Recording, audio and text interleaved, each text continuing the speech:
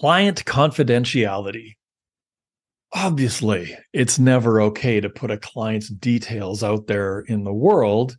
And when I have shared a client story in the Be the Better Broker books or this podcast or from a stage or even in small groups, I've always done one of two things in advance. Often I've done both of these things in advance. Number one, I've asked the client's permission to share the story of what happened, never with their names. And number two, I've changed multiple non-critical details, right? I'll make up a name. I'll change critical pieces of this, not critical, pardon me, but like nuanced pieces of the story, the city, the province where it happened, the occupation, the sex, the age, the type of work or business they do. I'll share, I'll juggle some of those details around a lot of the time.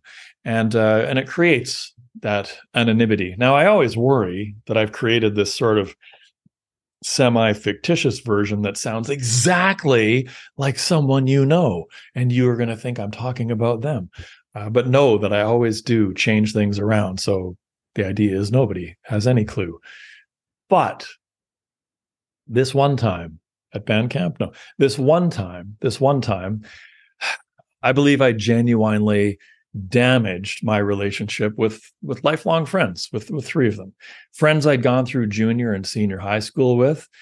Here we were having a dinner 25 years after graduation, and I told a story. I didn't change much. I didn't change much at all. And each person sitting around that table, they knew who I was talking about. And my experience of the person was the subject of the story. My experience of the person that was the subject of the story was not necessarily the experience that the other three around the table had had. So maybe I felt a little differently about this individual than they did. And maybe that resulted in me sounding a little bit harsh, judgy, petty, obnoxious, probably all of the above, and then some. Now, I was at that specific point in my life about 10 years ago, hitting sort of peak success in my career as a mortgage broker, which I can now see as well, made me sharing something about someone else's situation all that much worse, because I'm riding high. And to talk about other people, look, I know what you're thinking. If you don't have anything nice to say, yeah, where were you? Why weren't you tapping on my shoulder at that dinner table? And I'm sure these guys were thinking the same. My mistake was in sort of adopting the bully persona myself, which is not who I am. Like, don't be a tourist. I always say that, right? Don't be a tourist in someone else's shoes. Stay in your own shoes. And that's not who they knew. They didn't know me as sort of a bullying, condescending asshole. Okay, maybe as a bit of an asshole, but not as the bully. And they didn't want to know me that way. We all, the four of us, I mean, we got along unbelievably well with just about every single person in our entire school. It was like 500 or 600 people, and we got along pretty damn great. And we may not have been model students or, the absolute best behaved, but at our core, we all knew right from wrong, and we all had good manners.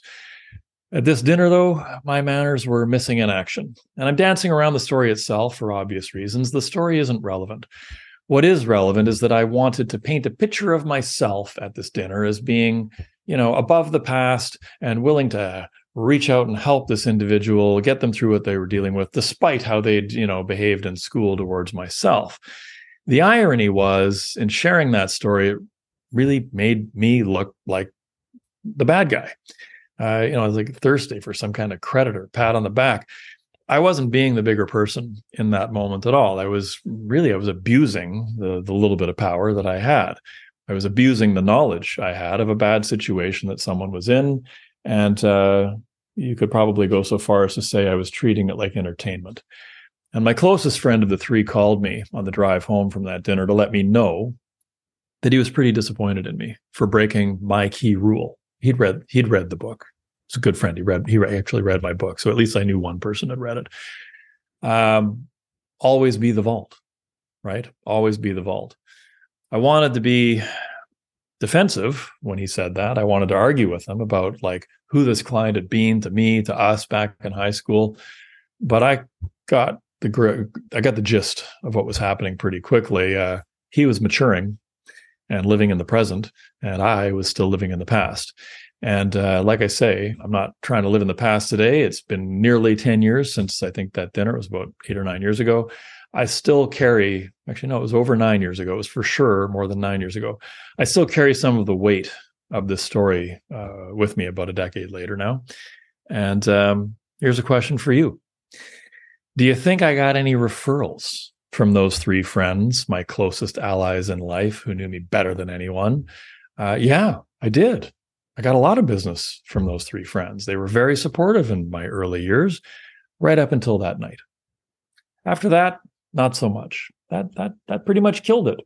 Nobody likes a gossip. And even though you may think you have a good reason to share something in confidence with someone, you may feel like you're in a safe space. The reality is that 99% of the time, it's just pointless gossip, and it's not needed, and it doesn't advance your relationship. It certainly doesn't advance your reputation, and often it weakens both the relationship and your reputation. So am I saying there's no such thing as a safe space? No, of course not. If you want a safe space, you should hire a therapist. And if you want to complain about other human beings, do that to a therapist. Because the real question that hopefully a quality therapist would put to you is why? Why are you talking about others? Why was I talking about someone else? Someone else, it doesn't matter. It doesn't matter. Someone else doesn't matter, right? Talk about ideas, talk about activities, talk about systems, process, business, the market, things that work, things that matter. Talk about the game the other night. Do not talk about other people, right? Note to self. Other than to say, of course, nice things, other than to pay a compliment. People want to work with nice people. People want to work with people who make them look good, right? People want to work with people they're not worried will be out at a dinner with some other group of people telling a less than flattering story about them. And that's really my key point. As I was sitting there flapping my gums about this one client, all three of those guys sat there wondering to themselves, does he talk about us? Like, does he talk about me like this with other people? Which, of course, no, I would never do. This was like a one-time exception, literally one time out of 1,695 closed files, 3,000 plus mortgage applications. But it cost me. It cost me referrals in business, sure, but the cost was a lot higher than that, ran a lot deeper. It cost me trust that had taken decades, a lifetime really, to build. The trust of my oldest friends. And yeah, as I say, it was more than 9 years ago. I know this because I was drinking that night at that dinner, and I quit drinking 9 years ago. And there's a correlation there for sure. I definitely talk a lot less nonsense. I'll use a polite word. I talk a lot less nonsense now. How about you? Are you blowing up trust by oversharing with people you trust? Nobody likes a gossip, especially not for the role we play in people's lives. So yeah, be better. Again, that's a note to self. Be better, man. Be better. Thank you.